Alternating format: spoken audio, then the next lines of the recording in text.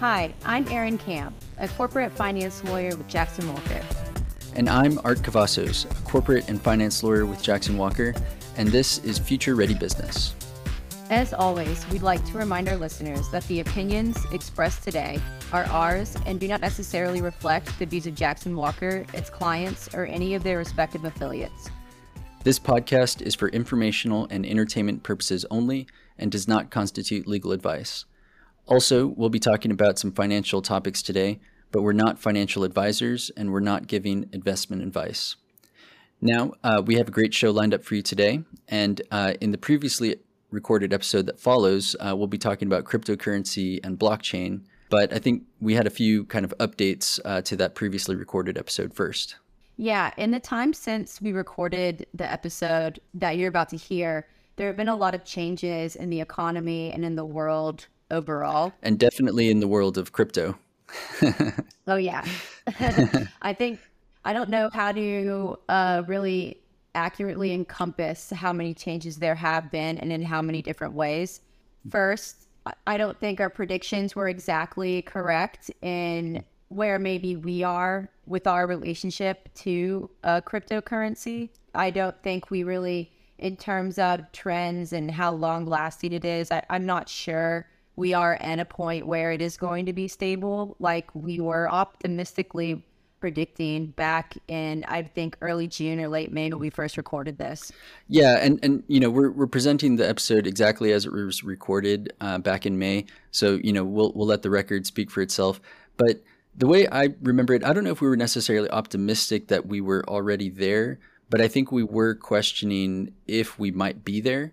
And I do still think that despite recent events, and that there's obviously been a bit of a bubble, and there's been some scam artists, you know, large and small, participating in the market, you know, kind of in a rampant fashion. I still don't think that means, you know, the end of cryptocurrency or blockchain assets. You know, I think Bitcoin is actually still doing pretty well. I think a lot of the kind of more legitimate, or what some market participants have viewed as more legitimate coins are still doing okay. So, you know, it's kind of like, you know, Enron happened and the financial markets were shaken, but stocks didn't disappear as an asset class because of that.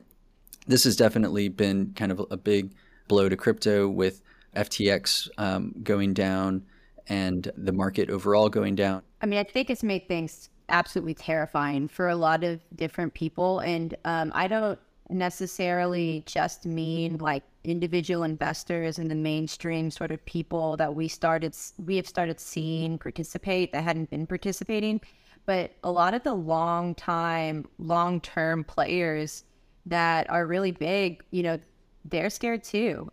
All of a sudden, it looks like they can be held liable for what they've been doing and for the risks they've been taking. Yeah, and I think, you know, one thing we have been anticipating is more regulation in this space.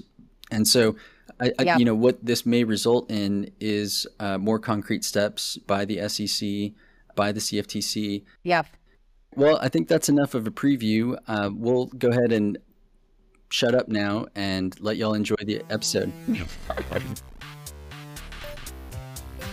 Today, we're going to be talking about cryptocurrency, which is something that we've both been interested in for a long time, but only recently have we actually started doing deals in it. And I think that's really legitimized it a lot for both of us. Yeah, so since we are such early adopters, whenever something new pops up, it isn't necessarily something we're going to see, you know, in the finance world or in the corporate world. And we keep seeing cryptocurrency lately. I mean, really just the last couple of months have come across many new clients and current clients wanting to trade with cryptocurrency. And that's when we realized that something that we previously were just interested in as sort of natural early adopters was something that was increasingly legitimate and something that we not only were interested in, but something we were going to need to know about in our own practice. So far we've done deals involving crypto mining hosting agreements, which is basically where you take specialized equipment and place it in a computer server farm, and it can be millions of dollars of equipment. And there's a lot of specialized considerations that go into that. Also, we've done formation of crypto funds. You have quite a bit of fund formation experience, but not necessarily with cryptocurrency funds. So that's kind of a new angle on it. And also some of our colleagues have been working with energy companies using natural gas runoff and things like that to power crypto mining machines. So there's been a lot of activity in the space this year. And it's really touched, many facets of our lives and our practices as a firm and as individual attorneys. First, we should probably clarify that, we're not really experts in the space, and that's okay. Part of the point of this podcast is really just to talk about topics that come up and interest us.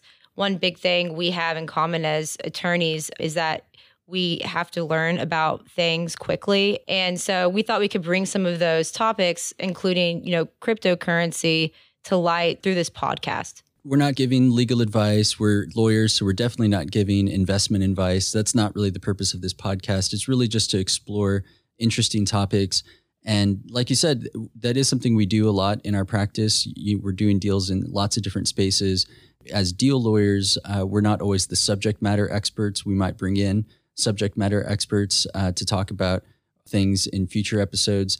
And that's one of the advantages of being at a large law firm like Jackson Walker is we have folks with deep experience in a lot of different arenas that we can tap and call upon. Right. So for example, when these transactions started coming up that concerned cryptocurrency, particularly in relation to these like crypto funds, one of our colleagues has a lot of experience in the space. His name is Mike Lasad.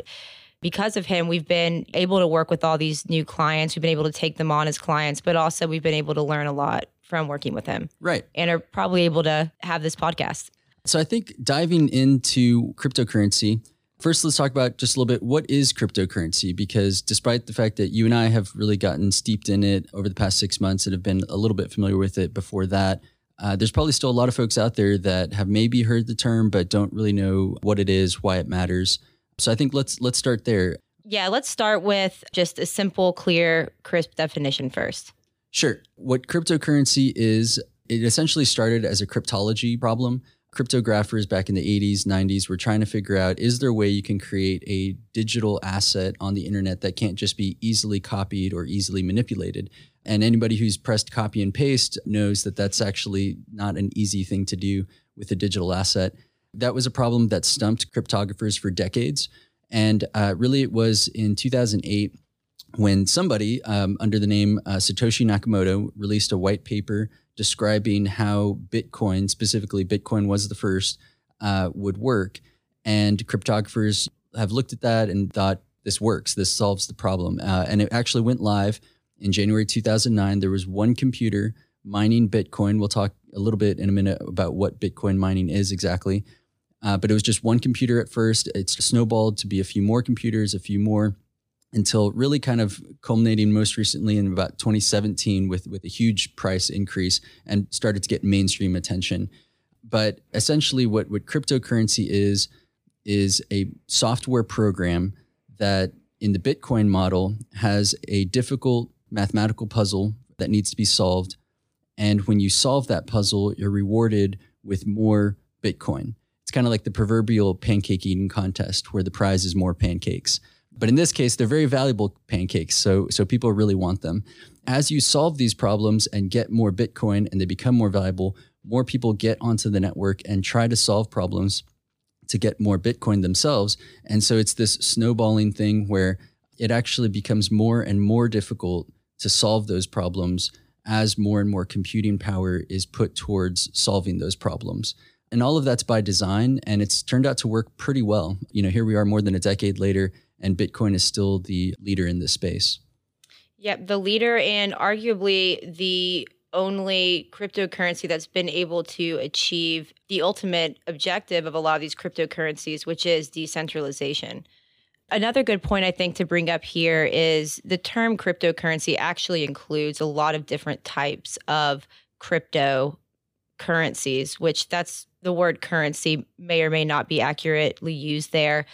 The two leading coins are Bitcoin and then Ethereum, which we'll talk a little bit more about what makes those different in a little bit. But then there are also all these other sort of alternative or altcoins. And also just to say that Ethereum, technically for our technical folks out there, is the blockchain technology platform. Correct. And Ether is the actual coin on the Ethereum platform. And that's just for Ethereum. people, because all of this is also very tribal. There's like the Bitcoin team and the Ethereum team, and everybody has their favorite altcoin. But one of the big distinguishing factors for Ethereum is that they claim their blockchain technology platform can be used for a wide range of applications, not just coins. Another big difference is that we know who started Ethereum, and it is run by a company. There is a group of people that are essentially in charge of that coin. That's not the case for Bitcoin. Truly, Bitcoin is the decentralized original sort of explorer in the cryptocurrency space. Yeah, definitely broke through. Definitely the pioneer, definitely broke through. And I think really the most important point is that, we don't know who Satoshi Nakamoto is, or if it was a group of individuals or any of that, but it almost doesn't matter because, like you said, the distinguishing factor about Bitcoin is that it's been out in the wild for over a decade now with no centralized authority or company to go in and release software updates or anything like that. And it has completely been running itself, in a commons type way, something, somewhat similar to like a Wikipedia. But even Wikipedia has a Wikimedia Foundation that runs things on the back end. Bitcoin doesn't have that. It's simply a decentralized piece of software that is run by the community. This might be a good time to segue into more about Ethereum's proof of work and proof of stake model. Sure. Ethereum right now, I think, still is proof of work, which is very similar to what Bitcoin is, what we talked about earlier. And I think Ether is still done in the same way, but they have been marketing, or whatever you want to call it, that they're going to be moving towards proof of stake. And the idea behind that is it's much less energy intensive than proof of work, because one of the criticisms of proof of work in Bitcoin is that as you have more and more people getting onto the network trying to solve these problems, and they're getting harder and harder to solve, it's a revolving door where you always need more computing power to solve those problems. It's a recipe for more and more energy use, kind of limitless increase in energy use. So there's environmental concerns with that. The proof of stake model is supposed to cut off that vicious cycle and make it instead, you have folks put up a stake. Once they own some Ether, they stake that, and then the system randomly, or we haven't looked under the hood, so we don't know exactly how it works, but somehow someone who has put up a stake is chosen to validate transactions and then collects a fee for that service that they're providing to the community.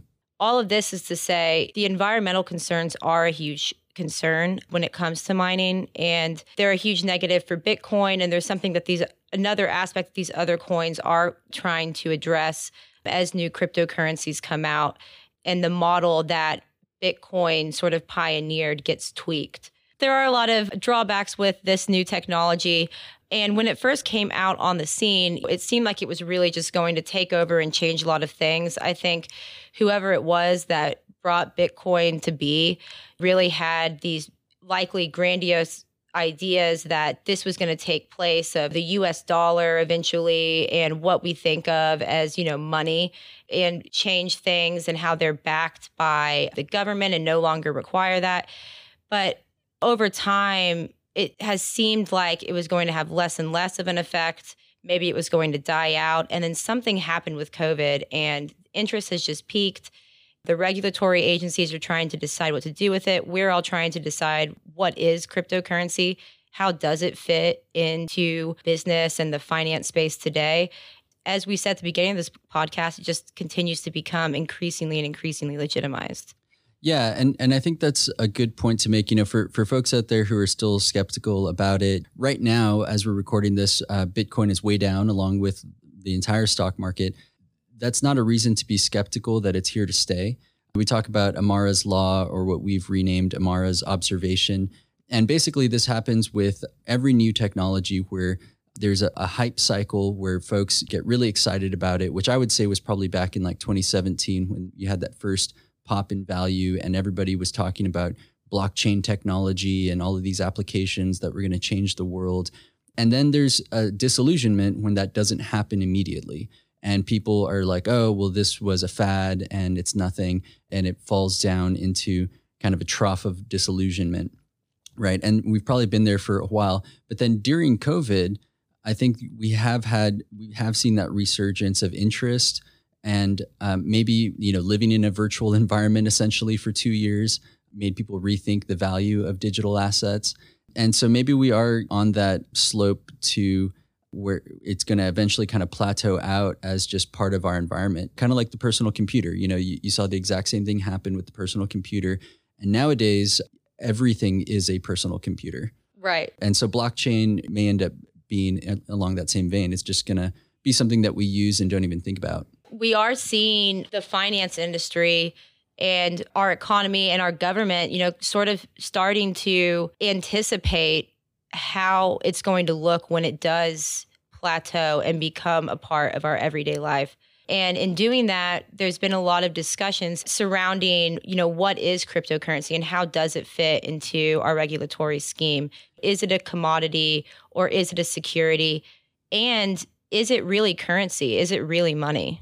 So we're lawyers, but this isn't really meant to be a legal podcast. We're not going to spend too much time talking about regulatory things, but I think it is just important to talk about, how is this going to be regulated? How is it going to be treated by the government and government agencies?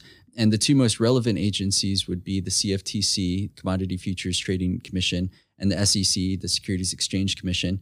Basically, the way that they divide up their turf or their jurisdictions is the CFTC handles commodities and the SEC handles securities. So it becomes an important question as to, is cryptocurrency a commodity or security? And just for the people who do not operate in this space, just to make this like as plain English as possible, please remember that I'm oversimplifying. An example of a commodity would be like a brick of gold. An example of a security would be a share of stock. And then an example of currency would be like a US dollar. Yep. Well, and traditionally, something could be either a commodity or a security. There was no such thing as being both. You couldn't be both a share of stock and a block of gold. But a commodity could, depending on how it was traded, be considered a type of money. And you could have a piece of paper represent your ownership in a block of gold. Correct. And in that way, you would have a security. That piece of paper would be attached to the security interest you have in that block of gold. So the idea that something could be both a commodity and a security was not something that existed until cryptocurrency, and now that possibility is there. Because even in that example, if you have a block of gold and a piece of paper representing your ownership of the block of gold, there's still two distinct assets. Correct. One is a commodity, one is a security. Right. There's still two separate, mutually exclusive ideas.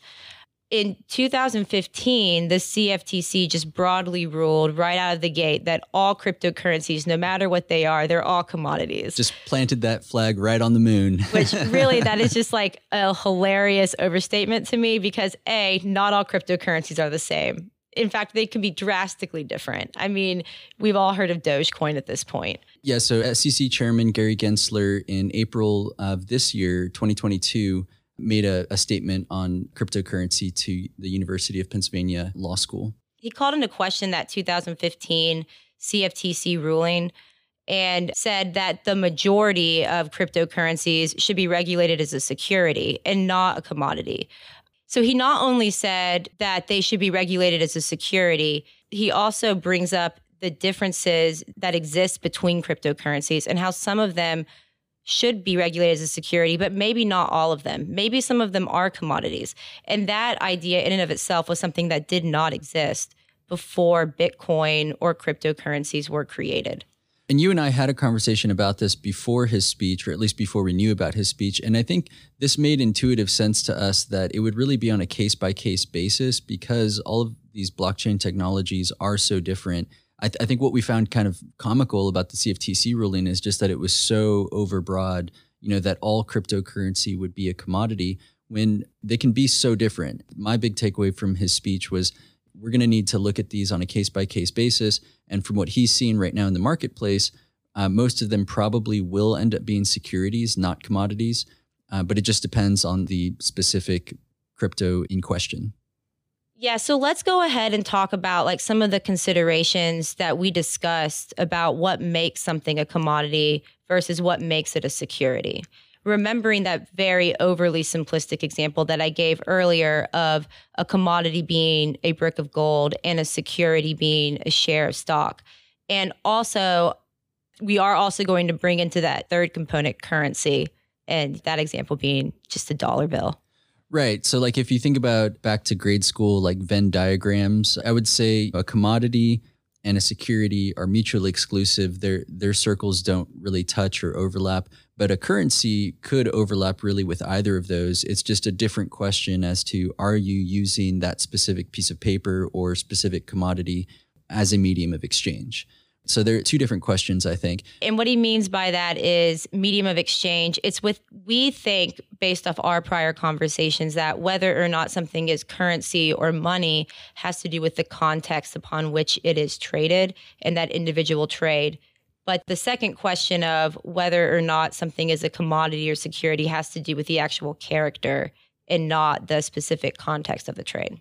When you're talking about the difference between a commodity and a security, there's a whole Howey test under the law, but we said we're not going to get into too deep legal jargon, so we won't go through the Howey test. You're welcome. But I do think that one of the touchstones of a security can be summed up essentially as anything that is sold to people who anticipate a profit from the efforts of others.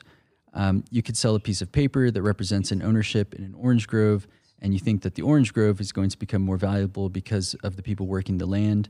And that's why you're purchasing that piece of paper. That would be a security. And just to bring that back to our original example, that piece of paper that represents the equity in the orchard would be the same as a stock certificate for that share of stock. Right. And a commodity, on the other hand, is something, you gave the example of a brick of gold, orange juice, oil. It's something that is fungible. So, one barrel of oil is the same as another barrel of oil of the same grade. One barrel of orange juice is the same as of another barrel of orange juice. And you can buy it thinking that the price of orange juice is going to go up, but it's not the same as buying a share of stock in Tropicana or a specific company. That would be purchasing a security.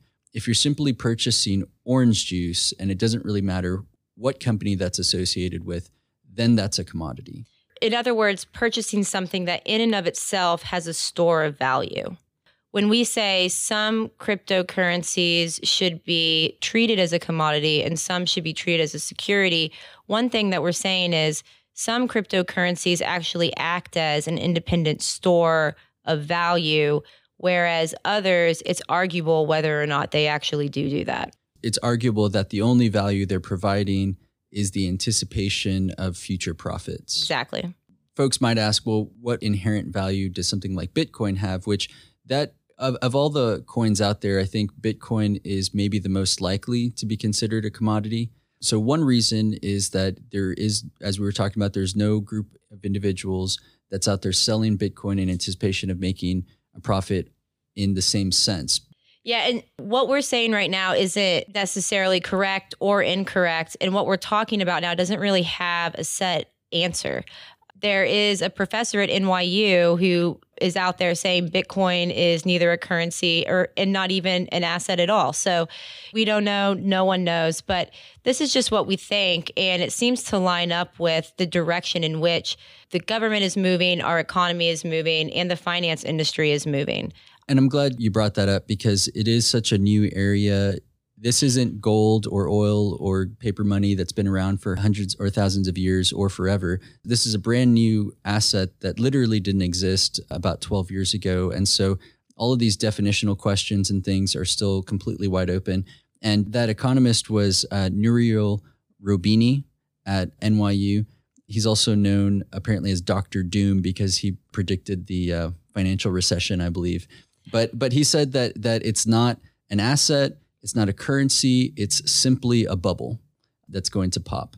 So we really don't know. We really don't know at this point. But I do think one important thing to end this little discussion with is just what we mean in terms of like whether or not a cryptocurrency is currency and is money. When we say it's in the context or in the medium of exchange, in order for something to be currency or money in colloquial terms, it has to really be traded in exchange for something else. It has to be a currency that has a value in and of itself. It has to be used as money to purchase something else. And it has to be readily used. It can't be taken and converted into something else and then that something else be used. In other words, you can't take your Bitcoin out of your wallet, convert it to US dollars, and then spend it. And in that context, Bitcoin is money, because it's not. In that context, it looks more like a share of stock. So there's only a limited amount of instances in society today where any cryptocurrency really is a currency. Right. If you have to convert it into something else before you can spend it, it's not a currency. There's only been a few instances where definitionally a cryptocurrency has been used as currency or money. Yeah, I think somebody bought 2 pizzas for like $50 million worth of Bitcoin. We're $50 million today. Yeah, that's insane. Or, El Salvador has switched to have Bitcoin be its official currency. But other than those limited instances, cryptocurrency hasn't actually been a currency or money. You have to take it out of your wallet and convert it into US dollars or into another currency or something that actually is money, and then you can spend it. Anytime you take it out of a crypto ATM, it gets converted into something that is currency or is money and then spent. In today's world, even Bitcoin does look more like a security and is traded more like shares than it is currency or money. And I think that's important to note here. Yeah, if you have to convert something in order to spend it, it's not currency. So that might be a complete misnomer to even call it cryptocurrency. But I think we've talked quite a bit about cryptocurrency for one day, and we're definitely going to have multiple episodes on cryptocurrency. We thought that might be the case at the outset. After diving in deeper, I think we're definitely going to need more episodes to talk about everything related to cryptocurrency. Thank you, everyone, for joining us for this episode of Future Ready Business. We touched on a lot of things today regarding cryptocurrency and blockchain, but that's not the only thing we'll be talking about on this podcast. Exactly. We'll be discussing more topics like fashion, the metaverse and its ups and downs, and much more. If you like the show, please rate and review us wherever you listen to your favorite podcasts, and please share Future Ready Business with your friends and colleagues. Thank you to our producer, Greg, on the ones and twos. Our own personal Roz, you can call him. You can find us on Instagram at Future Ready Business, all one word.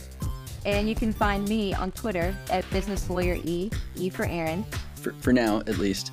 And and you can find me on Twitter for now at Finance Lawyer. We may be switching away from that, honestly, soon. That also has switched since May, or changed since May. That's also a recent development. As mentioned at the top of the show, the opinions expressed today are ours and those of our guests, if any, and do not necessarily reflect the views of Jackson Walker, its clients, or any of their respective affiliates. This podcast is for informational and entertainment purposes only and does not constitute legal or investment advice. We hope you enjoyed it. Thanks for listening. Goodbye, everybody.